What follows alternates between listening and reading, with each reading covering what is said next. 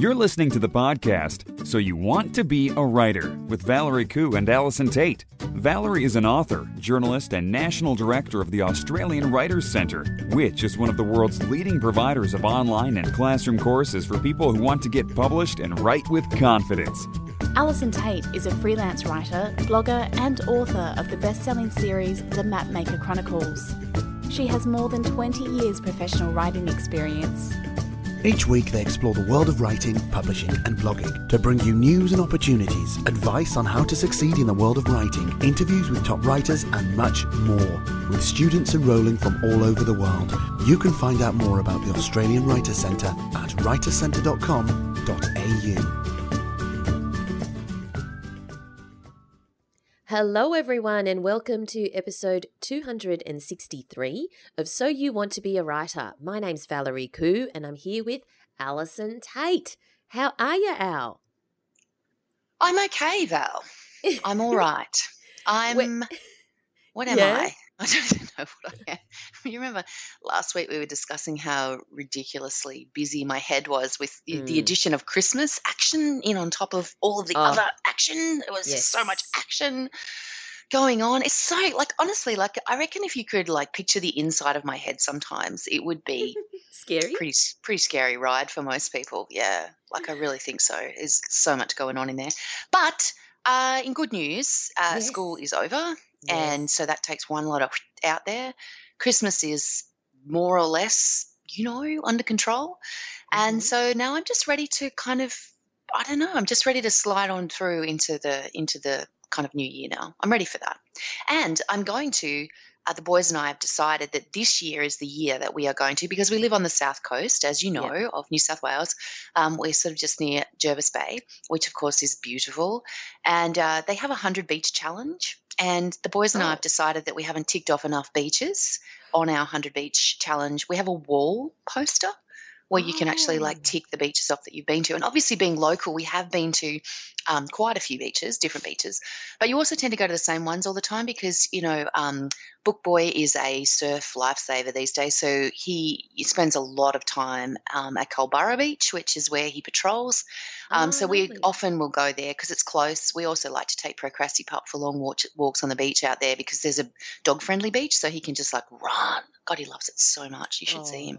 He just loves it so much. We have to take the football with us to try and to make sure he comes back. So he will always come back for the ball. So we basically kick the ball, he runs for the ball, and then we all chase after it. So it's excellent exercise for the whole family. We probably look a little bit crazy, but that's what we do. So anyway, we can you end up going to the same beaches. So this year we have decided in the school holidays that we are going to attempt to tick off some more of these beaches. So, yeah. So if you're coming down to the South Coast, get the poster. It's cool. It's really cool. Okay, so the poster is – so the 100 Beaches Challenge is not a challenge that your family has decided on. No, it's a thing. No, it's a thing. If you drop into the Tourist Information Centre, any Tourist Information Centre, basically from about Gerringong down to Ulladulla, which is, it's not a huge amount of space to have 100 beaches, but we've got them. So if you drop into any Tourist Information Centre, you pick up the brochure, the Shoalhaven brochure, and sure enough, in the back is this poster that you can pull out with the 100 beaches. And so it's got all the beaches on the front with a little tick box, and then on the back it's got a map that shows you where they all are. So that's what we do.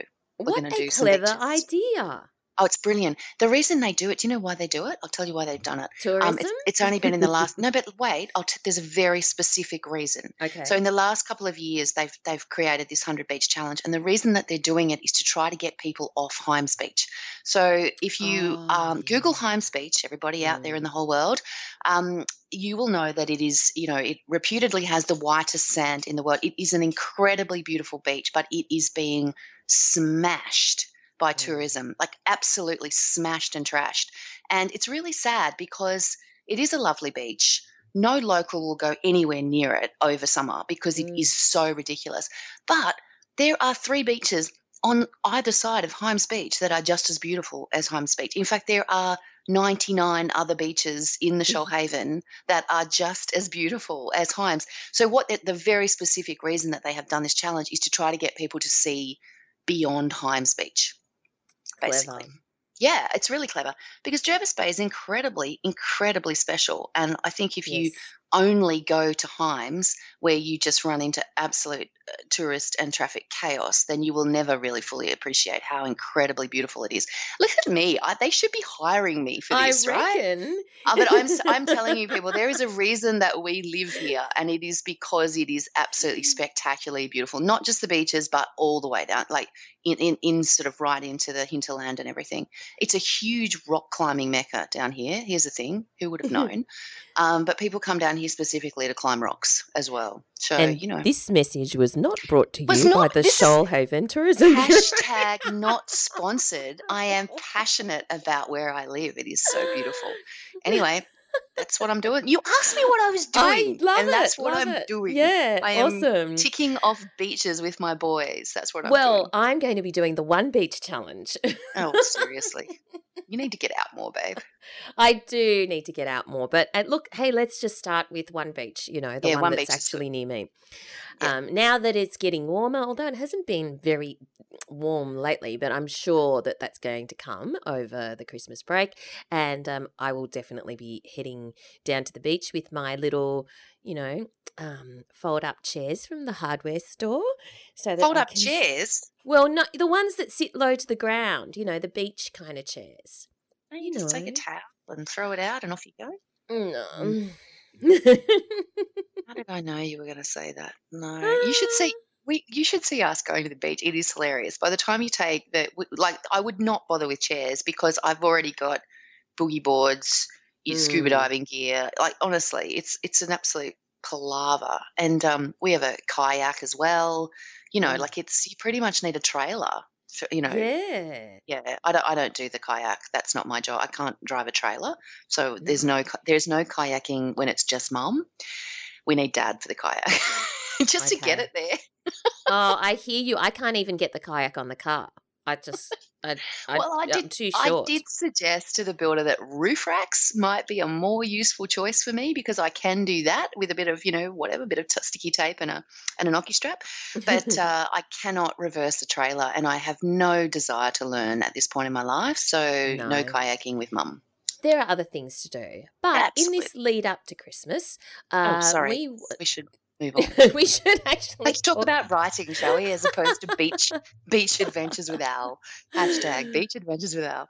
Anyway, continue. We want to give a big shout out to Amanda Sasha. Now, Amanda Sasha kindly left us a review on iTunes and she titled it Giggle All the Way to Work, which I think is pretty cute. And Amanda Sasha has said, I have people constantly staring at me on my walk to work. I'm either grinning wildly or laughing out loud. I think I need a t-shirt with I'm listening to So You Want to Be a Writer, and that's why I look so happy written on it. I always take away many words of wisdom and little gems that pop up every now and then when I need them, which keep me motivated. Thank you for the fantastic podcast and interviews with amazing authors. Thank you, Amanda Sasha. That's really awesome of you to take the time to leave us that review on iTunes. Really, I think really she's appreciate laughing it. at you, actually. No, she's laughing She's giggling at you. at you, really. Really. Or giggling with you, maybe, because you do giggle. All right. If you have 30 seconds to leave us a review or rating on iTunes, we'd really be grateful because it certainly helps us in the rankings. Now, big thank you to everyone also in our Facebook community. If you're not already in our Facebook community, then make sure you join. All you need to do is search for So You Want to Be a Writer podcast community and request to join. It's free to join. And we'd love to have you in there. There's so many awesome people from all walks of life. And one of the things we did, because we thought, Alison and I actually caught up for drinks. Well, it was actually at the Australian Writers' Centre Christmas party for presenters. And we caught up for drinks and thought, you know what, we should do something different for our Christmas episode. So this is our Christmas episode, like our Love Actually episode. And or more like our Die Hard episode, I reckon. Could be I feel Die like it has the potential to go horribly, horribly wrong. But anyway, it's more Die Hard than Love Actually. It could. So we decided to do, for our final episode, throw it all to you, to everyone in the Facebook group, in the podcast community, and let you know that you could ask us anything. So there's a whole heap of questions. We might not even be able to get through all of them, but don't worry, we'll just carry them over into a different episode or a bonus episode. We threw it open to you guys to say that you could ask us anything. Yes, anything. And you had to pop the question in that thread in Facebook and that we would answer it on this episode. So we have that post, that thread open right now, and we want to tell you that we haven't pre-read them. No, we have. Like, I went through and liked people that had actually. Oh, like, okay. I've scanned them, but I haven't actually. Scanned them. Okay. All I did was scan them and go, wow, there's a lot of questions, and move on. All right. Thinking, So how are we going to do this? So I'll scan them. I've only read maybe the first one, and Okay. I haven't read the others because I wanted it to be a surprise. Oh. So, but good on you for being conscientious, Al. Well, I just wanted to let people know that I was, Sure. interested. Yeah, I'm interested too. Yeah, Okay. yeah. So, we're going to go through them, and we're going to go through them in the order in which they were posted. So while they may seem all over the place and unrelated to each other, I think that will make for interesting conversation. So shall we get started? This is what this episode is about. Okay, let's do it. Let's do it. So we're going to, there's lots of questions. So we're actually going to do them like a speed round. We're doing speed dating. Yeah, well, we're not going to try and talk too fast because we know that there are some people that listen to us at 1.5 times. Do they really? Yeah, we've had people. You must sound tell like a us that total before. chipmunk when they do that. 1.5 times isn't actually that fast. It's when you do it to 2 times that it does start sounding weird. Okay. All right. First question from Janelle. Favorite Christmas movie, just to get into the spirit of things, which is an awesome first question. Go, Al.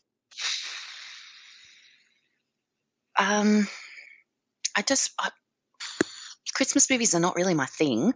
Me too. My son has this one that he got free with the Daily Telegraph Sunday Telegraph about 7 years ago, which is about a cow called Annabelle, and we watch that every year. So maybe Annabelle the cow. I can't even remember what it's called.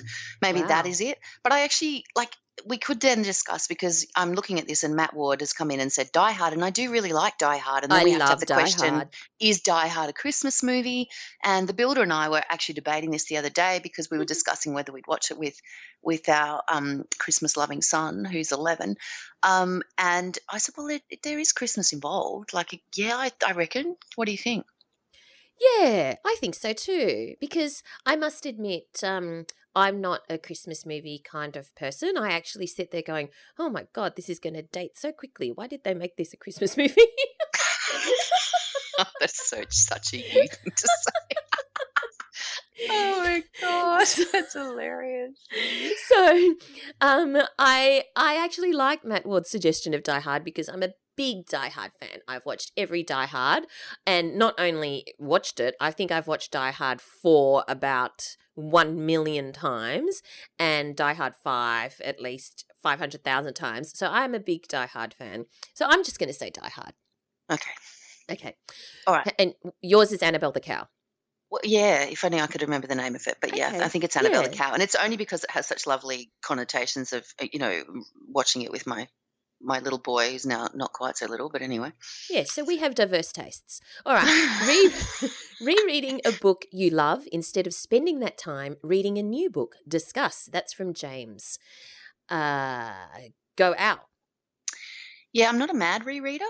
I am actually a new book person most of the time. There are some books that I have reread several times, Harry Potter being one, Lord of the Rings, I'm talking about the series here, Lord of the Rings being another.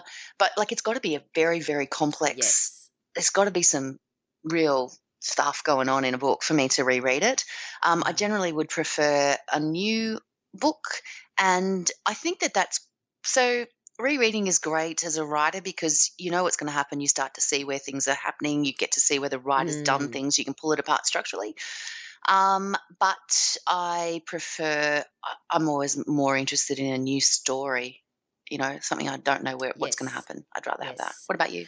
I would love to reread books, but just on a practical level, I don't have the time because I actually have to read so many books that I have to just move on to the next one. I don't actually have the time to reread the ones I want to reread. So, yeah, I don't reread very much these days because just the nature of my job, I have to move on to the next one. All right. Natalie has said, which books do you fondly remember being read to you as a child? Okay. Dr. Seuss. I remember Green Eggs and Ham. I started reading that to my own kids when they were naught. But, you know, I started reading myself pretty early, and once I started reading myself, I didn't want to be read to anymore. I read myself. Yes. So all of the books that people will talk about having read to them are mostly books that I have read to myself because I, you know, as my mother will tell you, I was always quite an independent child, and I didn't, you know, I like to do things my own way. I know this will surprise you, but I like to do things my own way, and so I was pretty much once I got the hang of reading, which I got pretty early, I was off, and it was very much me reading things that I wanted to read. What about you? I don't actually remember being read to as a child, and I've got a pretty good memory of my childhood.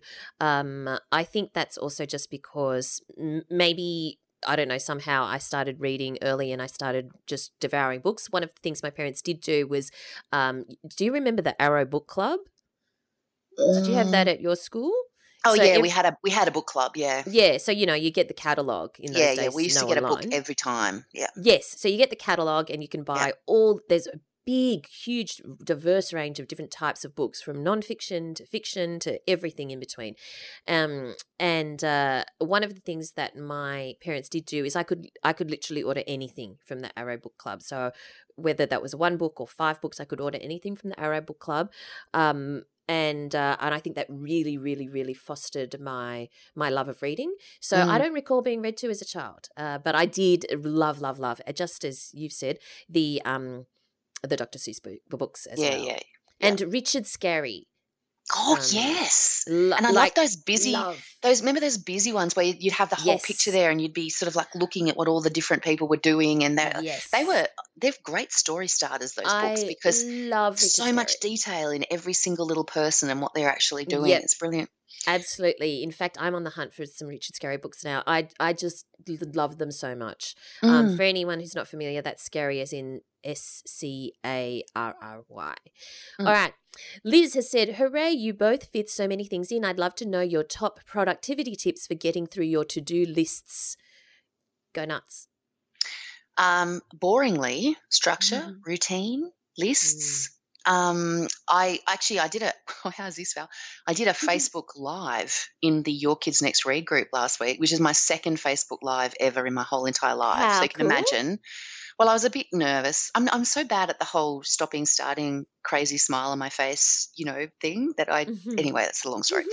But I was talking about it in that. I was saying how people think that, you know, creative people and authors are so wafty and musy and all that sort of stuff. But in actual fact, all of the people that I know that are published, that get stuff done, they are absolutely timetable driven. Like it's just you have to actually write it on your timetable. You have to prioritize what you need to do, and it's all about, I am going to write from 10 to 11 on Tuesday, and then I'm going to do X, and then I'm going to do Y, and I've got to do X. So yeah, if I didn't do that, then I would get nothing done. It's really routine, structure, lists all the way. Yeah.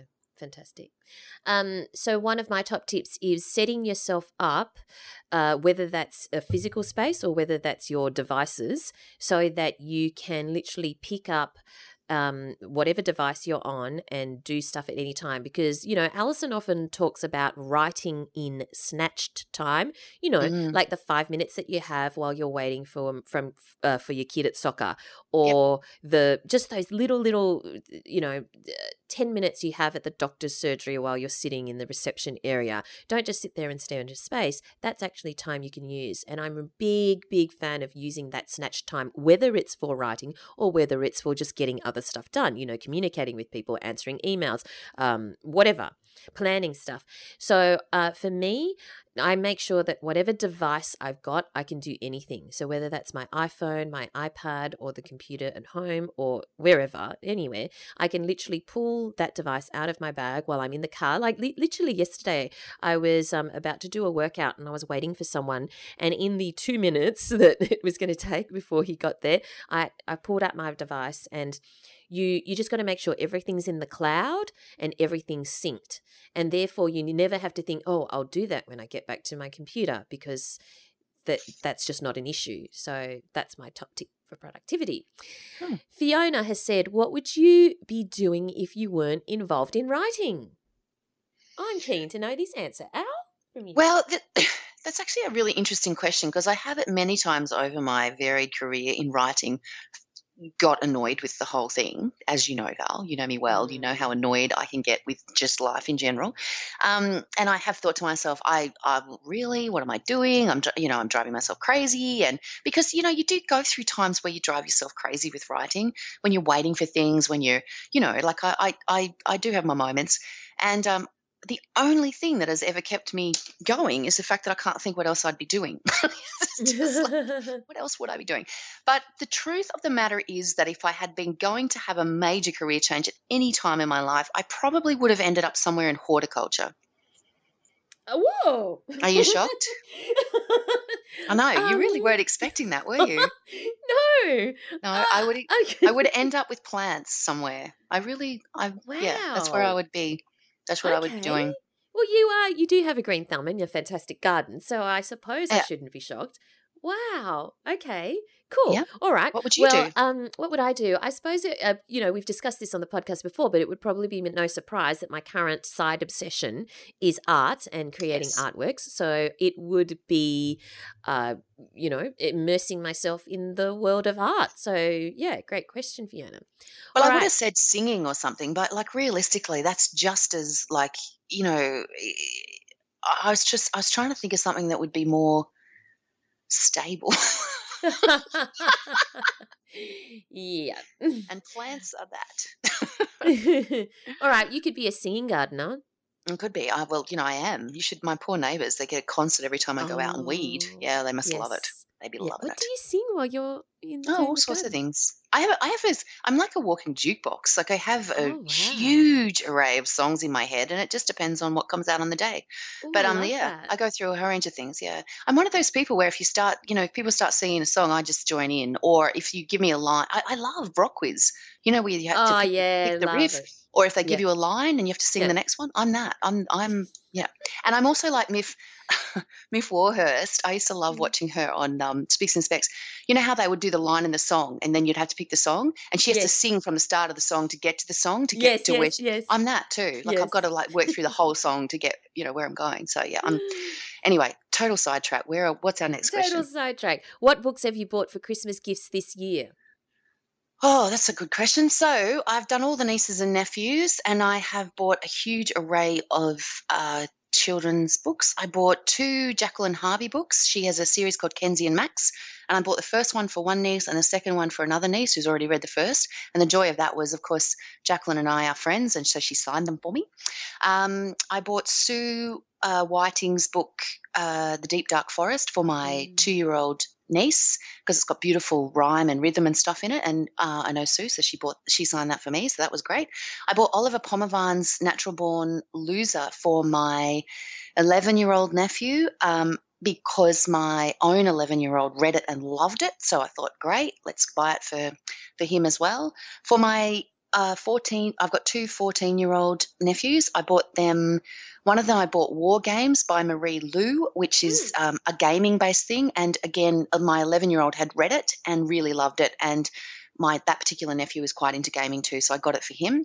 And my other nephew, who's a bit kind of, he's a bit of a sensitive songwriting, poetic type. I bought him Barry Johnsberg's book, which is called A Song Only I Can Hear. It's about a boy who writes songs. So those are all the kids' books, I think. Oh, and I also bought All the Ways to Be Smart by Davina Bell for my 5-year-old nephew, because it's all about, it's a beautiful book. Gosh, it's lovely. It's about how being a smart kid is not necessarily just about adding up 2 and 2, but all the different ways that you can be clever, like building houses and out of sticks. And it's a lovely book. I would, if you're looking for something for that sort of, I reckon for probably even 3 to 6 age group, it's a lovely, lovely picture book for them. So look at that. And then I've bought a whole range of other just random stuff. I've got Eddie Wu's book about for my 11-year-old about maths, and I've got Dr. Carl and Adam Spencer have both got new books out. I bought those for Book Boy. I'm the book queen. I've got books for everyone, basically. Wow. What about you? I'm talking to Eddie Wu next week, actually. So, are you? Yeah. For the podcast? Well, no. Why not? But maybe talk to him about how did the maths guy end up writing the book? Ask him. Talk to him. Yes. Anyway, what are you talking to him for? Okay, so I'm cheating on you, Al. I'm cheating on you. Yeah, I'm interviewing him for another podcast, but maybe I'll ask him. What do you mean you're interviewing for another podcast? Yeah, I know. So I am doing this pop-up podcast series because as part of my role as curator of the Sydney Lunar Festival, which is coming up in February 2019. All right. Okay. Yeah, so in January we're releasing a whole series of interviews with a whole heap of interesting Australians who celebrate Sydney Lunar, who celebrate Lunar New Year. And he is one of them, but I will see what I can do. Okay. Yeah, cool. Anyway, so moving right in on. relation to the books, yes, I've bought for Christmas gifts. Okay, so technically, because the question is, what books have you bought for Christmas gifts this year? And the answer, technically, to that question is 0. But you haven't done it yet. I haven't done my Christmas shopping. You're hilarious. But I am going to, and I have to say, even though I am a very big book buyer at Christmas, I'm actually going to buy more books this Christmas than I would have even a week ago. Mm-hmm. Why? Because you may recall that I have spoken on the podcast about the fact that my local bookshop, because it's a bookshop cafe, despite serving food for 30 years, and I would go there for lunch every single Saturday, unless I was overseas or something. It was my thing. It was my Saturday ritual. I would go there for lunch. It's not like a fancy lunch or anything. It was just like a toasty or, whatever. And I would go there for lunch, and invariably I would buy 1 to 3 books. I'm talking every single week. That's a lot of books, and it was a great ritual that I loved because I'd read the paper there and stuff. But some months ago, they decided to stop food, which was, to me, quite strange for a bookshop cafe. But that's where I went for lunch, like it was my thing. So I stopped I got out of that habit. And I just thought it was really strange that a bookshop cafe would no longer serve food. It still served coffees. But I discovered on the weekend that just passed that in January, they're bringing food back. Proper food. They're bringing food back. And so I was so excited. I bought a book straight away and will continue to do so. And I will reinstate my Saturday ritual because, it's like... So I'm going to buy even more books than I was a week ago because to support them in their hour of bringing the food back. Yes, in their wisdom for actually having food. Well, I hope you will be in there buying A.L. Tate books by the truckload. Of course. Excellent. That's brilliant. Exactly. See? All right. Question from Andrew: what is banoffee? Right. Over to you, Val. I'm not getting involved in this conversation at all. Andrew has said, yes, I need to listen to more podcasts. Okay, so banoffee pie specifically is a dessert that is banana. Banoffee is short for banana and toffee. So basically what it is, there is a biscuit base and then on top of that there's caramel. Then on top of that is banana or not sure what order, but it depends. And then on top of that is cream. So sometimes there's the cream then the banana, and sometimes there's the banana then cream, and sometimes there's cream then banana then cream. So That's what banoffee is. And it's the most divine dessert ever. All No, right. it's not, because it has bananas in it. Hence, I am team chocolate. And Andrew, if we need to recap the banoffee versus chocolate debate for you at any time, just let us know. But I am firmly on team chocolate because I do not do bananas in any form. Okay. Right. Sharon has said, hello, ladies. My question is, how important is the number of followers you have on Twitter before you submit your manuscript to an agent to be considered for representation? Go out. Right. This is actually quite a complex question, but I'm going to just break it down a little bit by saying that, first of all, it's the manuscript that it's the manuscript that your agent is going to represent. So it's the manuscript that has to be the best possible thing that you can possibly write before you consider sending it anywhere. So that, that's the key to the whole thing. The book is the key. Having said that, what an agent will be looking for is some form of online presence, your willingness and ability to help promote your own work. And so there's no magic number. This is not about a magic number of followers. If you've got 10,000 followers, if you've got 1,000 followers, then your book is going to get over the line. That is not what the whole author platform is about. What it's about is creating networks. It's about having an online presence so that when an agent does read your manuscript and think this is incredible because this is what they do first. They read the book and then they go, this is amazing. And then they will Google you to see what they can find out about you. And this is where having a platform is important, because this is where you get to control the message of what people find out about you. So this is where your bio is essential. This is where having a little website that is, tidy and has everything on it that you require, where that is important. And then I think it is important to be on at least one or two social media platforms. What those are is entirely up to you. Yeah. It doesn't have to be Twitter. Might be Instagram, might be Facebook, might be Google+, might be whatever it is that you want it to be. But it's important that when they Google you, they find you somewhere and they find you actively engaged in just building a profile for yourself, because I'm here to tell you that I have 6 books out now, 6 children's novels. I've also published 2 nonfiction books. I've done ghostwriting. I've done features writing. I've done all of those things. People are still searching for me online via my name. And it's the fact, and I am promoting my own books. I've got, a major publisher, and I am still putting in a huge amount of work, particularly at various times of the year, to promote my own books. The only way, because, the Mapmaker Chronicles, the first book in that series came out 4 years ago now, which is, it's a long time in bookland, trust me. And so what my platform allows me to do is to continue to have those conversations about that book, to keep that book out there, to talk to readers who've read the book, to do all of those things. And it allows me to basically keep promoting my own work well beyond the 2 weeks, maybe 6 if you're lucky, that a publisher will put in to getting your books out into the world. So was that soapboxy? Did I answer the question? You answered the question, I think, definitely Okay, on behalf of both of us. Sharon, I hope that helps. But So it's not a magic number. It's about the book, and it's about being there. So the best time to start is now. That, start to build it build it, because you just never know when that day is going to be that someone is Googling your name. So just keep working at it. Chip away. So no magic number, and it doesn't have to be Twitter. It could be it's generally an online presence, and it could be any other social media platform. Yeah, exactly. All right. I would just say ditto for everything Al said, because she answered it perfectly. So Shannon has said, "Are you ready, Al? What's been your favorite word of the week?"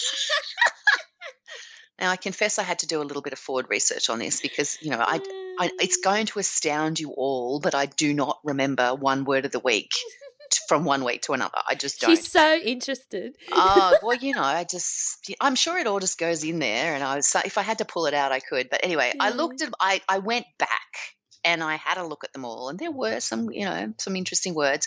But I think my favorite was badinage, which means light-hearted, witty banter or chatter, which, I think sums up, for the most part, except when I'm on my soapbox, it sums up the podcast. So I'd say that would be my favorite. That was from episode 239. Awesome. If anybody is interested in listening to the entire conversation regarding badinage.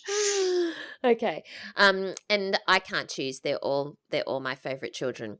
All right. So we'll move on to from Dion, who has said, I have an evil 3-part question. All right, number 1. Has there been any books this year that you have read and that you felt they didn't take the story far enough or didn't commit fully? Number 2, which books? And number 3, what do you wish they had done and or what would you have done differently? Well, it's an interesting question. There have been, I read a lot of books as Val does. We read, we're kind of like we're reading across a whole range of different, genres, a whole range of different age groups, a whole range of different all the time. And are there books that I haven't finished this year? Yes. Do I feel the need to finish every book I read? No, I am not one of those people. Life is too short to read a book that is not working for me. Was it because they didn't take the story far enough or commit fully? No, probably not. It was probably more to do with me not really engaging with the characters or me not really finding or me coming across a massive plot hole that just made me go, don't be ridiculous and throw it against the wall. There have been a couple of those. Am I going to name them? No, because that's not what I do. I'm not going to, it's just because a book doesn't work for me doesn't mean it's not going to work for the next person. And I have a very, very strong understanding of how much work people put into those books. Yeah. So no, I'm not going to name them. And basically what it comes down to, what do I wish they'd done, differently, is just those things. Maybe the character needed further development. Maybe the plot just, some of the question hadn't been asked, is this actually, what was the word? Kate Forsyth put out a post last week or a couple of weeks ago that was, she was doing an edit on her latest book, which I think is called The Blue Rose. And it was a question from her editor, and it was essentially, it was along the lines of, does this make sense? Is this actually plausible? Is this plausible? That was the question she got on this one section. And I was discussing it with her at the Australian Writers' Centre because it made me laugh so much, because it is the worst question that you could possibly get as an author, because you have to, whatever that one small section is, if it's not plausible, you've got to take the whole book apart to put it all back together again. And that's exactly what she had to do. She had to go all the way back to the start because it wasn't plausible. She realised as she was, oh my God, no, it's not. Why would that character do that? And then she had to go all the way back and fix it. And of course, it's much better. She's so much happier with the end result. But she's dealing with 110,000 words or longer. Her books are, massive. And that is an awful lot of words to be like piling up out of the sandbox and putting back in, do you know what I mean? In a shape to make a different castle. So, that's probably, I wish that maybe with some of them that at some point someone had asked that question, is this plausible? Because, that's where a lot of books come undone. But yeah, I'm not going to say which ones they were, because I understand fully, deeply, painfully the hard work involved. So I'm not going to mention the names either, but for me, I do definitely toss books and don't read them to the end, if for a couple of main reasons. Not usually because they didn't take the story far enough or didn't commit fully, but one is if they have plot holes. So if there is a premise that just doesn't make any sense to me and just goes, fundamentally, I don't believe this, so I'm not going to believe the rest of the book. And so there's that. And also if it's confusing. So the thing is, if I'm reading a book and I have to then go back several chapters because I don't know what character's speaking or there's too many characters, not that there's a problem when there's too many characters if you if it's clear, who all those characters are. But sometimes if it's too vague and I have to reread too many times, that just doesn't work for me. I don't want to reread the first 3 chapters 5 times in order to figure out what's going on in order for me to go on. So if that happens, I don't have the time for that. I just want to read in one go. So those books don't end up getting finished as well. All right, Viv has said, how do you find your mind space in the midst of difficult situations, like a spouse or partner who doesn't understand writing and talks or complains all the time about everything? How do you shut stuff like that out? There will be some who will say, shut yourself in a room for X hours and tell them you don't want to be disturbed. Nope, won't work. What is the secret? Well, that's a great question. That is a great question. I feel we talked about this last week, interestingly. Yeah, I feel like we did discuss this. This is the situation where you have to. I do remember me banging on about, middle of the night and Yeah. making yourself because I wrote a blog post a long time ago about this, about the fact that writing is not convenient. It's not one of those things. It's a really inconvenient thing to do because it is so selfish. It does take you into your own head, and it is one of those situations that not everybody will understand. And so the only way that you can get around that, as far as that stuff is concerned, is to do it when it is not going to inconvenience anybody but yourself. So that's why, remember I talked about last week how I used to write in the middle of the night when it was, everybody was asleep. So no one needed me. Nobody could complain. There was no one needing a snack. There was nothing.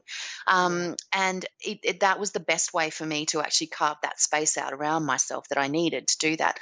And it's a really interesting thing because people used to say to me, oh, it must be so hard to write with young kids and blah, blah, blah. And it is because, physically they're very tiring, demanding. They're always there, except when you put them to bed. And when you put them to bed, that's when you do your stuff. Doesn't matter what else is requiring doing. You actually have to sit down and get your writing done at that point.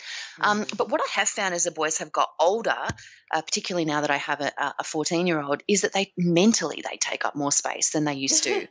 They really do. Emotionally and mentally, they do take up more space now than they used to. And that's actually it's harder for me to write when I'm anxious about a kid than it was when I was exhausted because I'd been, breastfeeding for days or whatever it felt like at the time.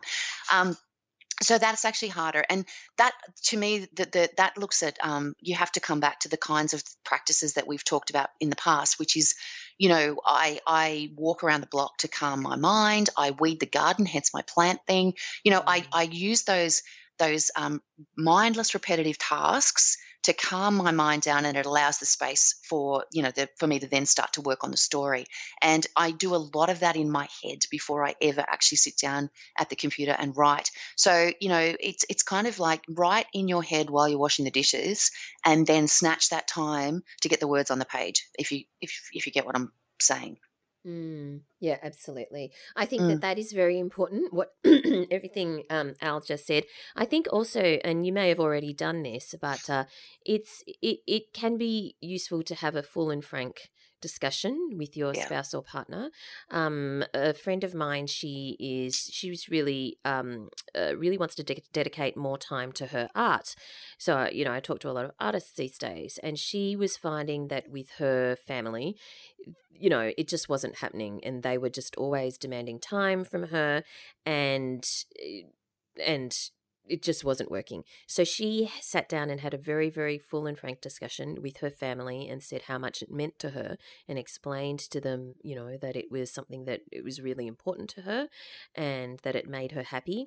And that was a really great step for her, and also a great step for the family to get a full understanding of what they were asking her to give up. So I'm not sure whether that is something that's possible for you, but sometimes they don't necessarily understand how much it means to us. So having that full and frank discussion, at least, try it once, so that, there's stuff that isn't unsaid. There aren't assumptions being made.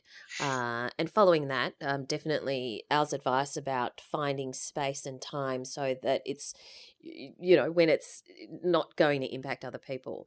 I also think it's worth having a look. Do you remember, like ages ago, many, many podcast episodes ago, we spoke to Rachel Power, and she had written a book called Motherhood and Creativity. Yes. So, and it's not necessarily like motherhood is one aspect of this. I don't know if you have children, but it was about there were two. She'd done two versions of it. The first one was Motherhood and Creativity, The Divided Heart, and the second one was called Motherhood and Creativity. And basically, they're still available through Affirm Press. And she spoke to a whole bunch of women about how they managed the balance between family life and getting their work done, getting their writing done, getting their art done, their creative work done. And I think it would probably be really worth having a look at, Viv, and just because it's the one thing that you do learn from those kind of books is A, you're not in this on your own. There's a lot of people out there in the same boat, and B, lots of different strategies for how different people manage the situation. And you may be able to find yourself a strategy within that, from what someone else has done. And of course, that was Rachel Power was interviewed in episode 57. If you want to, Oh, that is a long time ago. yeah, if you want to look it up. All right. So Danielle has said, "Who was your favourite author interview this year?" Oh man. All right. Well, while you think of that, We might have to do a list with that, because I'd need to really think about that. We've done some fantastic Yeah. ones this year. I loved the one I did recently with Karen Foxley. That I found that really interesting, because she has such a different creative method than what I do. The way she writes is so different, and I think it's really important to listen to the way that all the different people write, because you pick up different things from different people. The John Purcell one was really good too, because the best question for me in that whole thing was how he, with such a commercial knowledge of the market as a bookseller, how you free yourself from that to actually write something that that's yours, as opposed to something that's for the bookshelf. I thought that was quite a good one.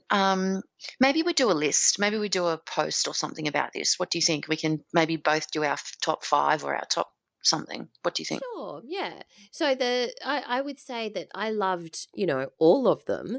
However, one that jumps out was I just really enjoyed chatting to Paul French, who wrote City of Devils, just because he was just so dynamic and interesting and entertaining. I mean, everyone's dynamic, interesting, entertaining, but I think I just particularly liked his just a different take on the way that he wrote his book, and also the immense amount of research that he did into the era. So, I would say Paul French for that. But yeah, we can go into more detail in, not in this episode. So Alyssa has said, "How do you create balance in your lives?" You don't have any, Val. I think now is the time that you actually just go, I have no balance at all. Yeah. So, that's pretty much it. I have no balance. Val doesn't. So that's my answer. And I have balance imposed upon me by a family life. I think is probably. I honestly think if I didn't have a family, I would just be sitting in my office by myself with my dog, writing all the time. I think that's what I would do. But I have to be, I have to actually show up and be present for other people. So I have to do that. All right. So Dion has said, now that Harry Potter and the Cursed Child will be in Melbourne for the next 5 years, will you be flying down to see it? How? Yeah, I reckon. We might take the boys to that. Oh, okay. I won't be flying down just to see it, but I do go to Melbourne regularly, and if I can time it for one of my Melbourne trips, I will definitely go, because I do tend to go to shows in Melbourne. So that'll be on the list. Another question from Dion is, favourite piece of informative text you have read this year? Oh, God, I have no response to that. I don't even know. Either. I don't know what that means. I know. Is that like are we talking about a feature, like an article or a feature Maybe an story or article? something? Yeah. Oh, I don't know, but I can say that one of my weekend rituals, as I've mentioned, is sitting down with the newspapers, the weekend papers. And I do love reading the things like the Australian Magazine and Good Weekend. And, every month the Financial Review will have its Financial Review magazine. I love reading those, and I find them all informative. And so it would be rare that, where a week doesn't go by where I go, oh my God, that's so interesting, and I tear something out, or I email it to someone or something like that. So I couldn't pick one, because I find non-fiction articles interesting all the time. So let's move on then to Lisa's question. This may have already come up, but I'd like to know the story of Al's path to publication. How did you find a publisher for that first novel, Alison? Oh, man, how long have you got, Lisa? We could be here for days with this. So it's a really long and involved story. As many of you will know, I was a journalist for many years. I worked in magazines. I was a freelance writer, so I have been writing a long time. I first published 2 non-fiction books, and by publishing 2 nonfiction books, I got an agent through those. In fact, 2 agents. I published the first one with one agent and the second one with a different agent. And then while the whole time I was doing the nonfiction books and all the features articles and all of those other things, I was writing fiction, adult fiction. Women's fiction, I guess, is what they would probably call it these days, commercial fiction. And I have written three full manuscripts of in that area, 3 full manuscripts. So we're talking about probably 300,000 words there. But I had also written 3 romance novels, which is where I really first started writing fiction, just to kind of, because, I was working for Clio at the time. It made sense to me to write romance because I understood, like, the romance market is incredibly categorized, and I understood the categories and I understood target audiences. What I didn't really get was the emotional aspect of it. I thought that I was trying to make them too funny. Anyway, so I've written a lot of manuscripts, and with the second agent for my nonfiction book, we managed to sell one of those novels to a publisher. So I was going to be first published in women's fiction. And I was very, very excited. And I wrote, so that novel went into the publisher. And then promptly, the publisher who had bought the book went on maternity leave. And anyone who's ever worked in publishing will tell you that if you lose your champion within a publishing house, it makes your path so much more difficult. Yeah. Anyway, so I ended up with a whole bunch of different editors that I reworked it. This is my first novel that I've ever actually done a structural edit on. It's the first novel. I've never been through this process before, so it was a massive learning curve for me. And it sort of worked out to the situation where I'd been working on this thing for about a year. I still didn't really have a publisher who was in my corner with it. And my agent said, look, I think maybe that we will call this quits at this point. Is this really what you want to be your first novel? Because at that stage it had gone so far away from what I'd first written. Again, remembering that I am, new to all this and not really, and really trying to learn on the run about what all this stuff means and what a structural edit is and how much of an editor's comments you actually have to take on board and how much you don't. That was probably the biggest lesson that I learned out of all of this. So anyway, in the end, it was decided that this particular book was not going to be published, which of course was a devastating place for me to be. However, this had all gone on for a long time, and in the meantime, I had been working. I was working on another women's manuscript, and it was sort of, it was coming together quite well, but I wasn't really kind of enamored of it. I wasn't probably not as engaged with it as I should have been. And I'd had these 2 conversations with my son. One was about how they mapped the world. And another one was about, we were standing out in our backyard and we were staring out into space. I thought we were having a lovely mother and son moment. He was trying to figure out the parameters of how far space went. And he turned around and said, how far does it go? And we had to talk about where the edges were and how no one knows where the edges were. And, you get that feeling of what is out there. So we were discussing this, and I decided that a book about a race to map the world would be awesome. But I had never written for children, and I didn't know what to do with it, so I didn't do anything. And then my agent said to me, have you got anything for kids? Because they're actively searching for children's manuscripts at the moment. And I said, well, I've got this random idea about map makers. And she said, well, great, send me a synopsis. And I was like, well, I can't do that. That's not how I work. I'll have to write the book. So I did NaNoWriMo. I did NaNoWriMo, and I wrote that novel. I ended up with 55,000 words. It took me 6 weeks. And I sent that off to her just before Christmas. And it went out to all the publishers, and sort of like, it took, again, it takes a long time. About 6 months later, I had a deal for 3 books in that series. So I'd never written serious fiction. I'd never written for children. I had to make the whole thing up as I went along. And that's basically how I got my deal. But the news about that particular book had been taken up came at around about the same time as my other one. It was decided that my other one wasn't going to be published. So the one piece of advice I would give you out of all of that is to keep writing. Even if you've sent something off for publication, even if it's been accepted, write something else. take your mind off what is going on with all of that book out there in the ether and write something else, because you never know, it might actually be something else that you write that ends up getting published. So the Mapmaker Chronicles came out, first book, 2014. Awesome. Okay. Told you it was a long story. Sorry. No, that's cool. All right. So Joe has asked, what are your favourite books of all time? Oh, that's a big question. That's a big question.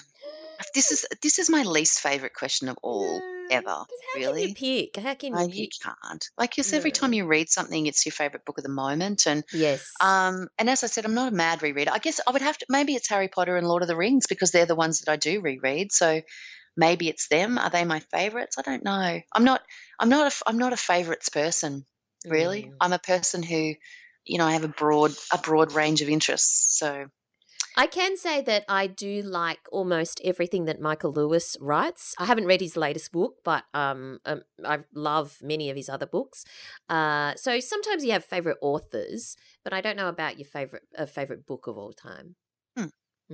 So sorry we're not that good on that. Yeah, we're not helpful. Joe. Yeah, no. Damon has said banoffee or chocolate. Well, I think it's clear I'm covered. Team Banoffee and Alison is Team Chocolate. Most definitely. Sonia has said, do you ever, in capital letters, like any of my furious fiction pieces?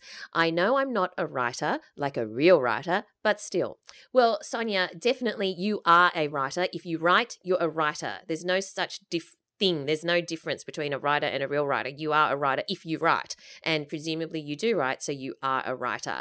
I love everyone's furious fiction pieces because it shows that people are writing and that they're giving it a go, which is the most important thing. To me, it's completely irrelevant whether you win or get on the shortlist or whatever. It's all about participating, and the mere act of participating is great practice, and the mere act of participating means that you are generating the kind of energy that means you're putting yourself out there in some way. And sometimes you have to put yourself out there in a number of different situations and different, whether it's competitions or prizes or anything, so that you can hone your craft. There are some people, for example, who I was talking to someone who was saying that if you've got, say, a business idea, don't even worry about whether it's good or not, or anything until he has 100 coffees rule. You have to have 100 coffees, as in have a coffee with somebody, not a coffee by yourself.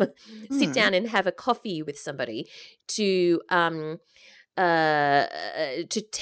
discuss your business idea before you can actually start seeing traction about it. So if you've only entered 10 furious fictions, that keep going, because sometimes the mere act of doing something is the thing that gets the momentum going.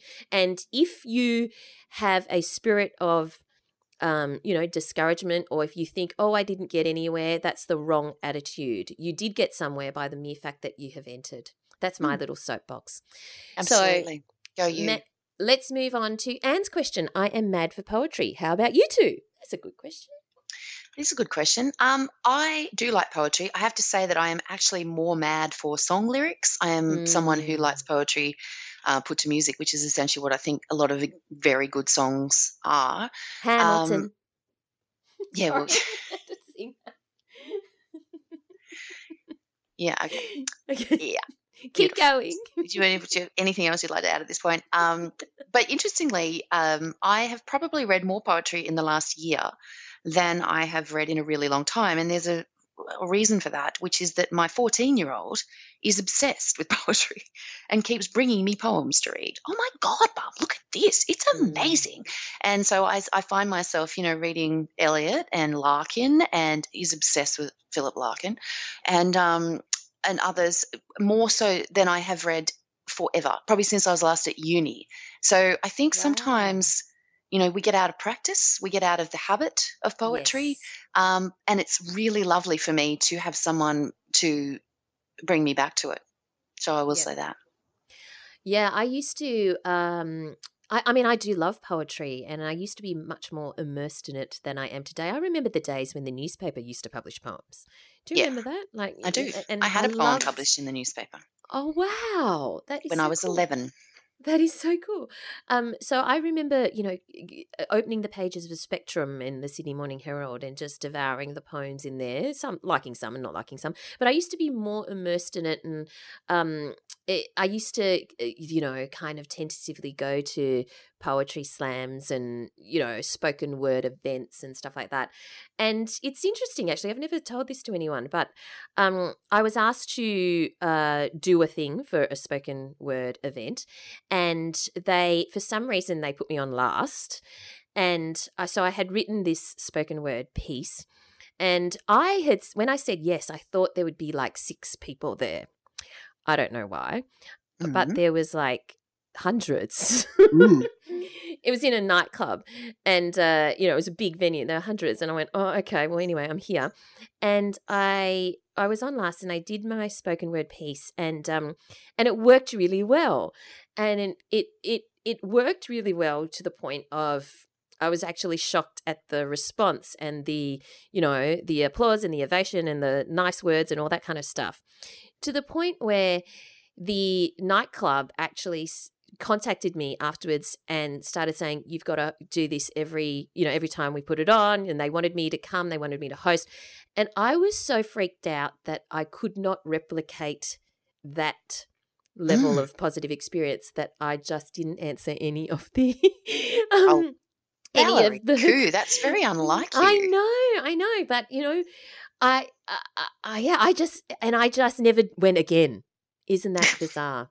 I think spoken word nights are amazing, though. I love the fact that they've had a resurgence. I love the fact that, because to me that, I feel like poetry is something that, if you can experience that way, it actually makes a huge difference to how you feel about poetry. Because most people, the last time they saw a poem was when they were in high school, and they had to dissect it for metaphor and whatever, and iambic pentameter, etc. And it's enough to put people off for life, and it does put people off for life. There's a woman down here called Gabrielle Journey Jones, and she is a spoken word poet, and she drums and does stuff, and she is often at the Kids' Day Out stuff that I do with the CBCA and the Illawarra.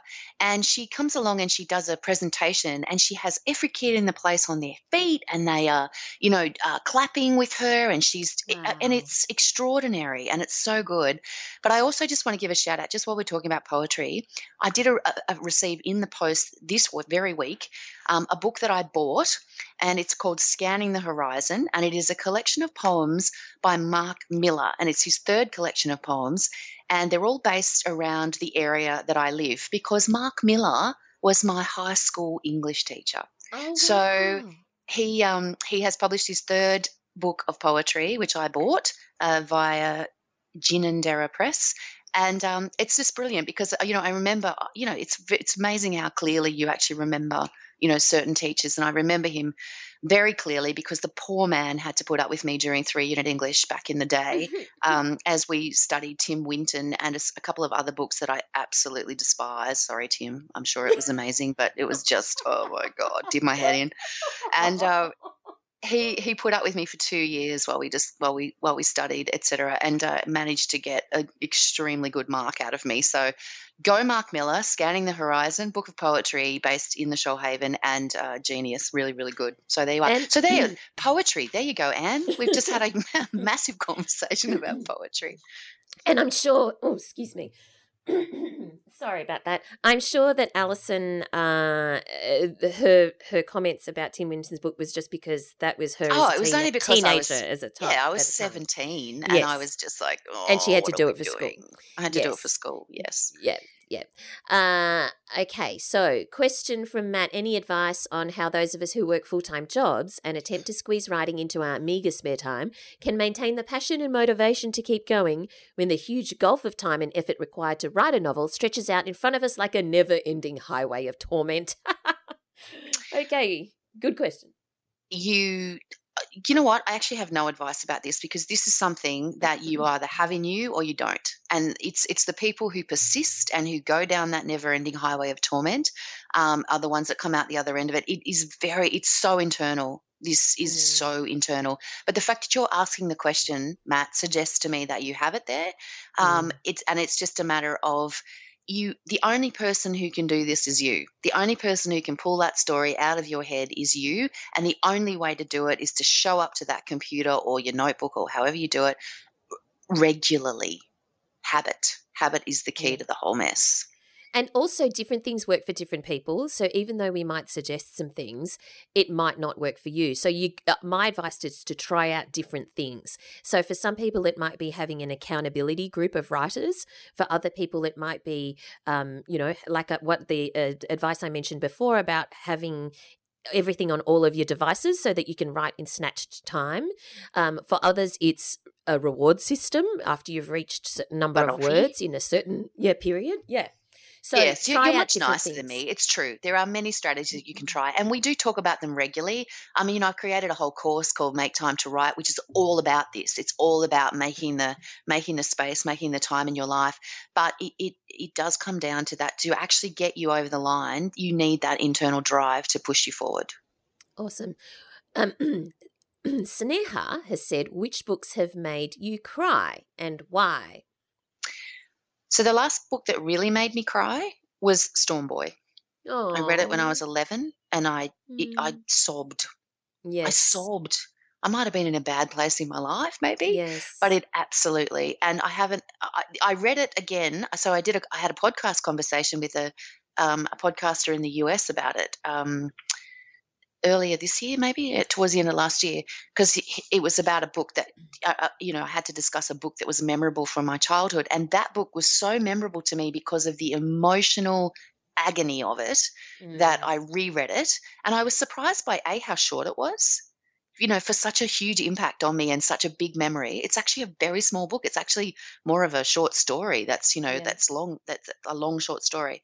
And it's still, the end of it was still, I still was sad, even now, all these years later. So, Storm Boy by Colin Teal.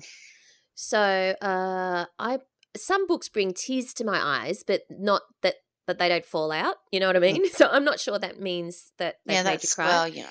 So, in terms of actual sobbed, but interestingly, this is the truth. But Hamlet. Yep. Hamlet. I know. Obviously, I was in a bad space at the time, perhaps. I don't know. But I sobbed in Hamlet. Burst out crying. Burst out crying. Watching Hamlet. it or reading it? No, not watching it. Obviously reading it. Reading Hamlet made me cry too, but I think not for that reason.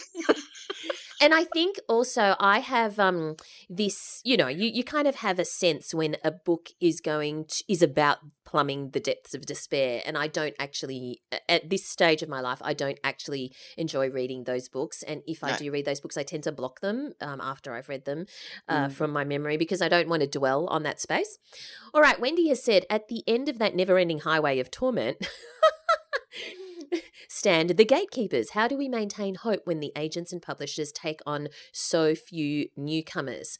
I think that one of the first things, Wendy, is to try to switch your mindset and actually believe that it's possible and while they may be gatekeepers, they're gatekeepers who have a key and may give that key to you. And I think that if people have a spirit of negativity or a spirit of, discouragement or a spirit of I'll never get published, then guess what? You'll never get published. But if you maintain a spirit of positivity and do all of the things as in, that we advise basically in this podcast and also in our courses where you meet the gatekeepers, get to know the gatekeepers, go to events, that sort of thing, then your chance of getting the key is a lot higher. It might sound a bit woo-woo, but it's quite frankly just the truth. And also, I think it's really, really important that agents and publishers are always actively looking. Unless, with agents, they will sometimes close submissions because they have, a huge number. Because, they're people. They have to read all these things. So they might close their submissions for a while they read all the things and then they come back. But they are actively looking. They want to represent great books. They want to publish great books. They want to sell great books. This notion that they're all sitting around like not wanting to do this is kind of strange because they're in the business of looking actively for great writers. So, why not you? Write a great book and it's going to be you. Yeah. Awesome. Sneha said, instead of the top 3 tips for aspiring writers, what would you say are the top 3 things not to do that aspiring writers would not normally think of? The non-obvious do nots. It just does my head in. Well, one thing I will say to you is if you do go to a conference or a writers' festival or whatever, do not slide your manuscript under the toilet door to an agent or publisher. Do not. People do. Do not shove your entire manuscript at people. Follow the protocol. It's really, really important that you follow the brief. It doesn't matter what you're doing. Follow the brief. And every single, if you look out there, the brief for every single agent, for every single publisher, for every single style of book that you're writing, don't think my magical, blending of dragons and I don't know what is because it's such a genre breaker, it's going to be the next big thing. Think about the rules. The rules are there for a reason, and the best thing you can do is actually to follow them in your own way. Like, it's really important you do it in your own way. But shoving manuscripts under toilet doors, definite no. Do not take advice from people without experience. I'm often shocked at, I will meet aspiring writers and they'll say, oh, I did X, Y, Z. And I'll go, oh, why did you do that? And they'll say, oh, my uncle told me he published a book once or and maybe he published a book 50 years ago, right? And the world has changed from 50 years ago. So that's nice. Listen to your uncle, but take advice from people who are walking the walk and who are talking the talk. So get your advice from the right places. And when you get that advice, follow it. If it's from a good place, so if it's from the Australian Writers Centre, if it's from people that know, who are walking the walk and talking the talk, follow it. Because again, it surprises me when I say, so why did you do that when my advice was actually A, B, C? Why did you do X, Y, Z? And they'll just go, oh, because I thought whatever reason that they have. And it just confounds me. But I didn't tell you to do X, Y, Z. I told you to do A, B, C. You wouldn't be in this dire situation. Said, wait a minute, they said, yes, but. Yes, that's right. That's my third top tip. Do not use those words ever. Do not say yes, but. Do not say yes, but to Val. Do not say yes, but to me. Do not yes, but. Because, if someone, particularly if you're getting advice from someone within, who is in a position where you would like to be, do not yes, but them, because it means you're not listening at all. Yeah, I'm shocked at the number of people who ask for advice and then not take it. So, I love a lady called Kate who, I've been given advice to, and she is now flying. It's ridiculous. I think she's on her 2nd or 3rd book, and not only that, she's just been on television. She's been on this, on that. She's just really, really flying in her writing and speaking career. And she said to me once, about a year or something after I first met her, and, I met her subsequent times after that and gave her advice. She said to me, I realized that if I just did everything you said, it would all happen. And I'm like, yes, that's right. Why doesn't everyone else think that?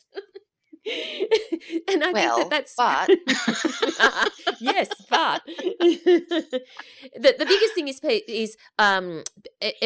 people say yes, but my book is different, or yes, but I'm different. No. Okay. Anyway, so look, we are almost. Surely we must. We've been banging on for hours, so surely we must have. We might have to do part 2. Yes, we'll have to do a bonus episode because we won't be able to fit all of the questions into this one.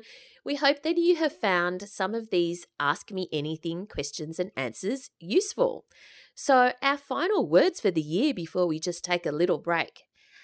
Al, what do you want to say to our awesome, awesome community of listeners? I want to say thank you. I want to say thank you so much for being part of our community. I want to thank you for listening to Val and I bang on about writing every single week. I want to thank you for your feedback. I want to thank you for being part of Team Chocolate, frankly. Yeah. Team Chocolate, hashtag Team Chocolate.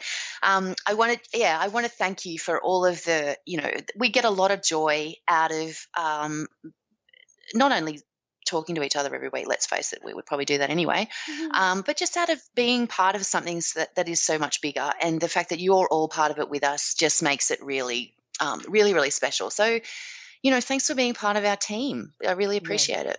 Yeah. I echo all of that. Thank you so much for all of your participation and your encouragement. We wouldn't obviously do any of this without you. We've got some big surprises in store for 2019, which we will announce when we're allowed to. But hopefully it's something that we'll be able to get lots of this community together. Hint, hint, hint. Hint, hint. But I'm sure I speak on behalf of Al when I say we hope that you have an awesome Christmas, awesome holiday period, however it is that you celebrate, and a wonderful start into 2019. And we'll see you soon back in January. So now, Al, where do we find you online? You'll find me at AllisonTait.com, ALLISONTAIT.com. You will find me on Twitter at AlTait, ALTAIT, and you will find me on Facebook and Instagram at Alison Tait Writer. And you, Val, where do we find you? You'll find me at Valerie Khoo, that's KHOO, on Twitter and Instagram, and of course connect with both of us in the Facebook group. Thanks for listening, everyone, and we look forward to chatting to you again next year. Bye.